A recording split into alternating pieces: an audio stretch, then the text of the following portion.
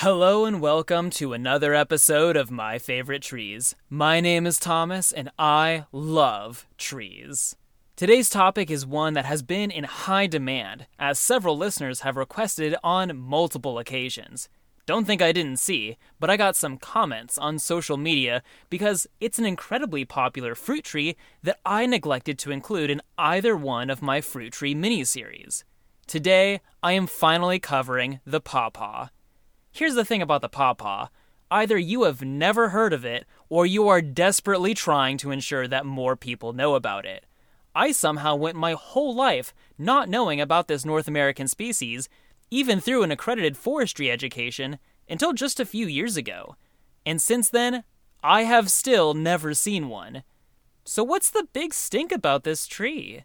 The pawpaw is already an interesting tropical fruit tree, but what makes it fascinating is the fact that it does not at all grow in tropical latitudes. It is a forest anomaly found throughout the eastern United States, even as far north as Canada. But despite being locally grown and allegedly delicious, you aren't likely to find pawpaw fruit in your grocery store's produce section. What is this tree's deal? Why is it here, and why does such a significant amount of the country not know about it?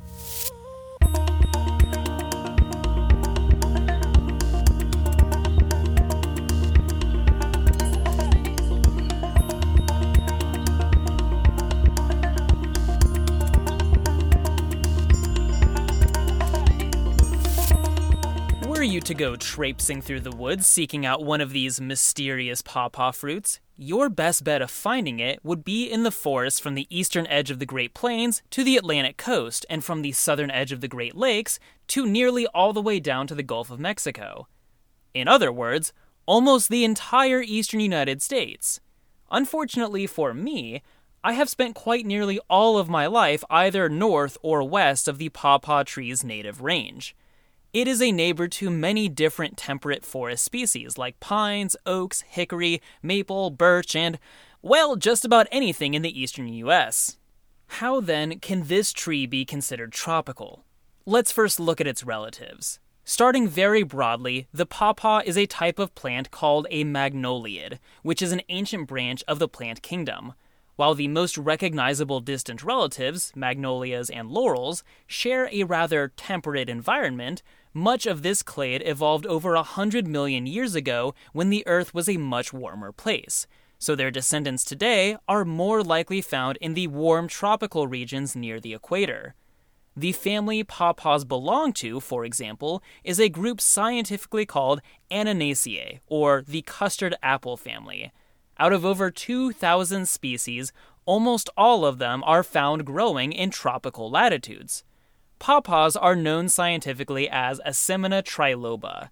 The group it belongs to, Asimina, which comes from an indigenous name for the fruit, is home to a dozen other species that grow in the United States, but almost all of them can't survive further north than the subtropical Gulf Coast.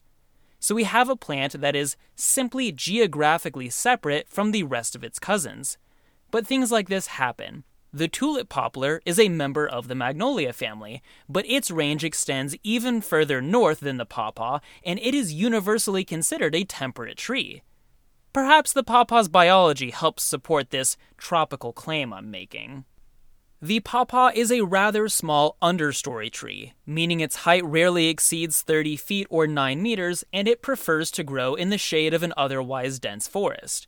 And while they often form as single-stemmed trees, it is also quite common for pawpaws to put more energy into growing multiple stems, maintaining a shorter, shrubby form. The leaves do not initially appear to be anything significant, up to a foot long, mainly oval, and deciduous. They actually remind me of Ohio buckeye leaflets. But should you bruise or crush the leaves, your nose will be hit by a rough odor that otherwise protects the pawpaw from predation by insects and mammals like grazing deer. The one insect that will feed on the pawpaw leaves is a butterfly known as the zebra swallowtail. These leaves are vital for this butterfly species because it is the only material that the zebra swallowtail larvae will feed on. Not only does it support the insect as food, but the rank chemicals are then passed on to the butterfly, which makes the zebra swallowtail a terrible snack for any predators that would otherwise eat them. Things get real weird when the pawpaw flowers show up, though. The best word that I can use to describe these flowers is, unfortunately, fleshy. The petals are thick and maroon with textured venation. The article that I have up about pawpaws right now is from the Susquehanna National Heritage Area, which describes them as beautiful. But folks, I cannot look at this flower without thinking the petals look like tongues. They look like tongues, and I think that's weird. Interesting, sure, but weird. These flowers, like the leaves, are also a bit stinky. You may think of flowers as being rather sweet-smelling to attract pollinators that like that good stuff, and this is actually a similar adaptation. But instead, the rotting odor attracts pollinators like flies that like that bad stuff.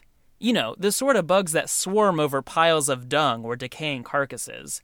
This is one of those characteristics that you see in otherwise tropical plants, like the Rafflesia stinking corpse flower that inspired the Pokemon Vileplume, or the Amorphophallus titan arum, which looks exactly like its Latin name suggests it does.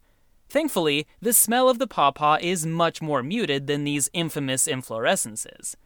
Unfortunately, these flowers are rather inefficient. Many plants are able to self-pollinate. They can use different flowers across the same individual to easily become fertilized and produce fruits. While self-pollination is possible for the pawpaw, its biological makeup causes this practice to be more difficult than in other species, specifically to prevent excessive inbreeding. Which, makes sense, just at the cost of producing less than 1% of the fruit numbers in comparison to the flowers it puts out. More likely than not, a pawpaw tree will reproduce by forming clonal colonies and having new stems grow out of its laterally stretching roots. But at the end of the day, the primary human value in this plant is as a fruit tree, and much of the culture and association with it stems from this biological trait. The flowers themselves are quite tropical in nature, but the pawpaw fruit is unmistakably out of place in comparison to other North American tree species. It is often referred to as some combination of a mango, banana, pineapple, and papaya. Looking at a pawpaw, I am most easily reminded of a mango, green on the outside with a yellow fleshy interior. But like a banana, the outside color forms dark spots when the fruit is ripe and the texture becomes softer. The dark seeds inside are also like bananas, except for the fact that bananas have been genetically engineered to not be full of seeds, so most folks don't actually know what those look like. And interestingly enough, its similarities to the papaya is where we get the name pawpaw, a term once used as a common nickname for the former fruit. I would really like to try a pawpaw fruit because apparently they're delicious. My coworker from Pennsylvania has described the flavor to me as being similar to banana custard. This flavor is why the pawpaw's family, Ananaceae, is referred to as the custard apple family, specifically the custard part. Edible, fruit-shaped things have long been referred to as apples in a general sense, my favorite example being a French name for potato being pomme de terre, or earth apple. Yeah, I guess. But if the pawpaw is truly that delicious, why aren't we growing it on a commercial scale?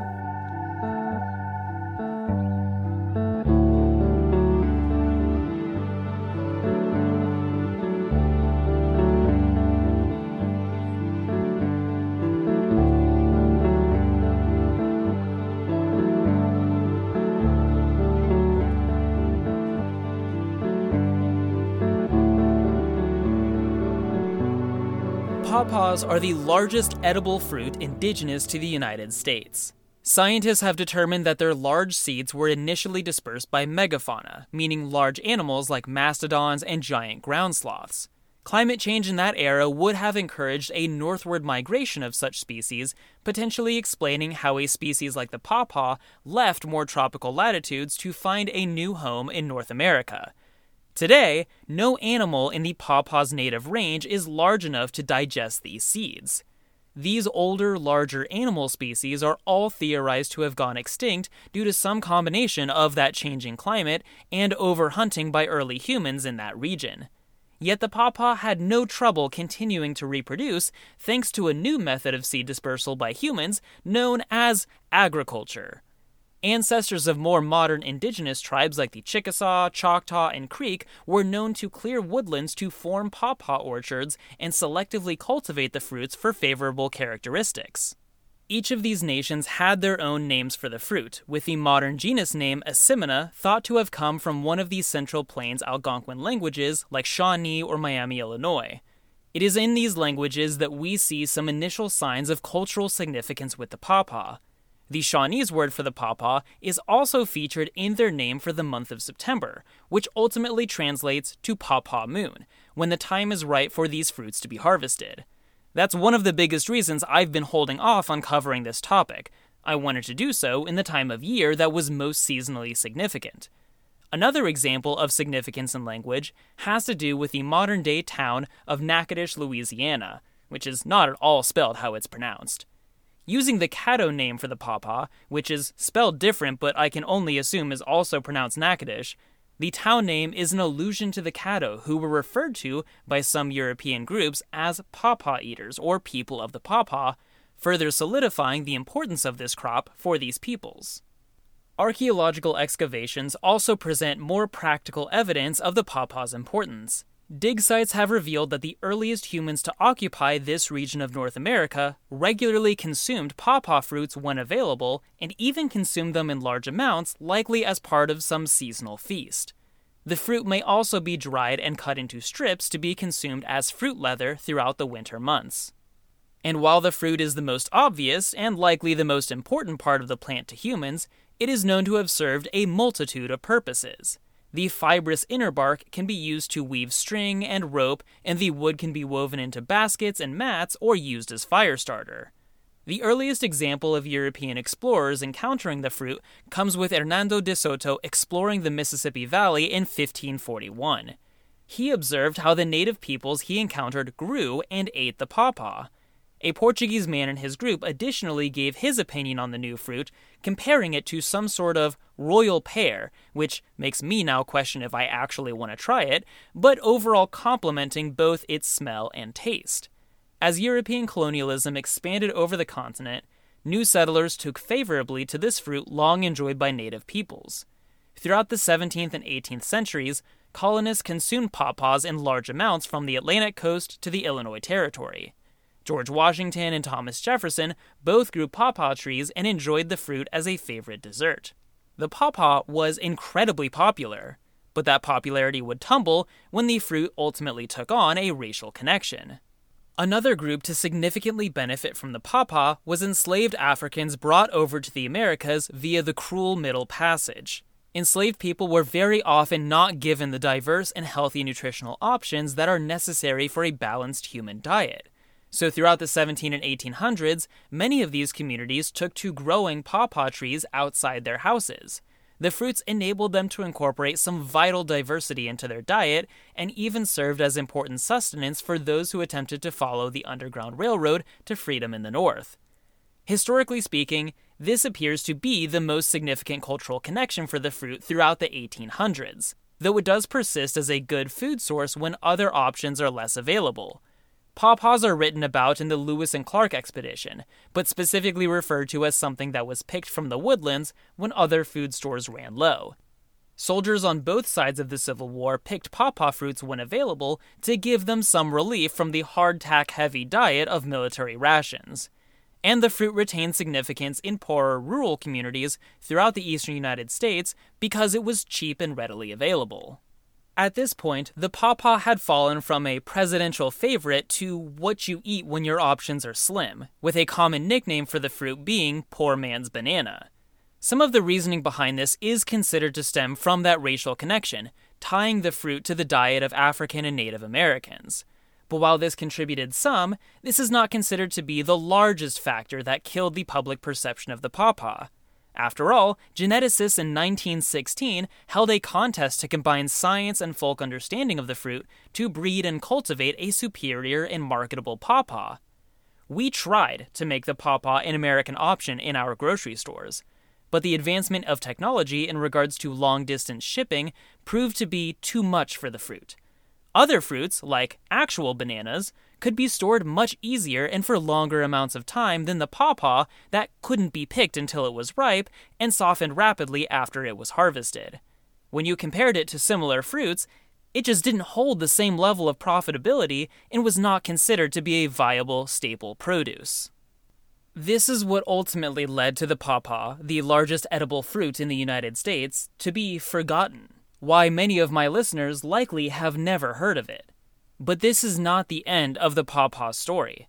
Someday soon, perhaps with the help of this episode, this American fruit may regain its prevalence in our culture. And it starts with overcoming some of those aforementioned racial biases. Throughout the 21st century, numerous tribal nations have been recovering their identities. Since European colonization reshaped the social makeup of this continent, laws have been passed to forbid indigenous peoples from practicing unique aspects of their culture. We are finally reaching a point where languages like Ojibwe-Moan and Odom can be spoken and taught. Last year, the Nipmuc in Massachusetts crafted a traditional Missoon canoe near Boston for the first time in 300 years. And in 2020, the Catawba Indian Nation received a grant to start a food sovereignty program, which included planting 100 pawpaw trees. Because the simple act of growing and eating this fruit, as Spanish and Portuguese explorers observed almost 500 years ago, is a significant aspect of their culture. So it starts here, as it did long before colonization. But you can surely expect that whenever there's niche food culture to be had, hipsters are also going to want to get in on it.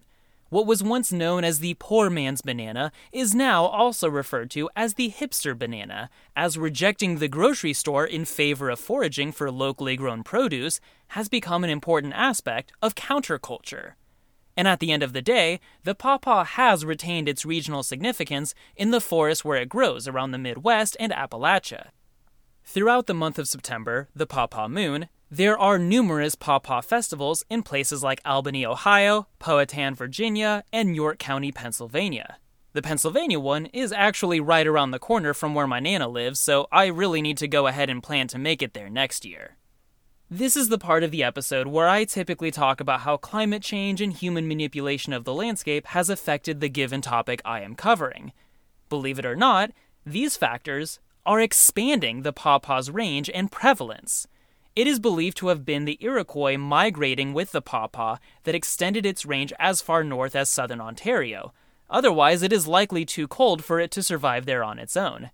But as our global climate is warming, which is generally a bad thing, this allows for the pawpaw's range to potentially spread farther and farther north into the upper reaches of the Midwest and New England, where it has yet to become integrated in the woodlands. Human activity has also drastically increased the deer population throughout North America. Despite how heavily deer are hunted by humans, predators like wolves are even more heavily hunted to the point that the deer population has been allowed to explode. Deer do not feed on the pawpaw because, as covered up in the biology section, the leaves as well as the twigs produce an incredibly unappetizing chemical. So deer will instead browse on everything but the pawpaw. And as more deer eat more of everything else, this allows room for these small trees to expand their clonal colonies and take up more space in the forest. The future is looking bright for the pawpaw. It still feels niche, and I'm convinced that most Americans remain unaware of its existence. But it was once known far and wide in these lands, and it is on a path to resurgence. I believe it's only a matter of time before we push other products to the back of our pantry to make room for America's largest native tree fruit. My tree walk video series, available to tree huggers on my Patreon, is about to start getting exciting, because fall is finally here. We're still not seeing any real fall color in the forests of eastern Massachusetts, but over the next month I'll be planning trips up into northern New England where all the best leaf peeper action will be taking place. If you'd like to join in on my journeys yourself, head on over to patreon.com/myfavoritetrees and start a 7-day free trial today. October is a special month, and not just for fall. Mostly for fall, actually, but what is more relevant right now is that October has 3 Tree Tuesdays. And just like I did in May, I'm taking advantage of this blue moon timing to release another mini-series, Nut Trees number 2.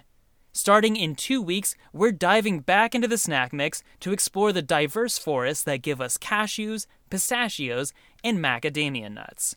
On October 3rd, we'll be kicking things off with the cashew, a nut with a complicated biology involving false apples and severe allergic reactions, and an equally complicated history involving some rather dark labor practices.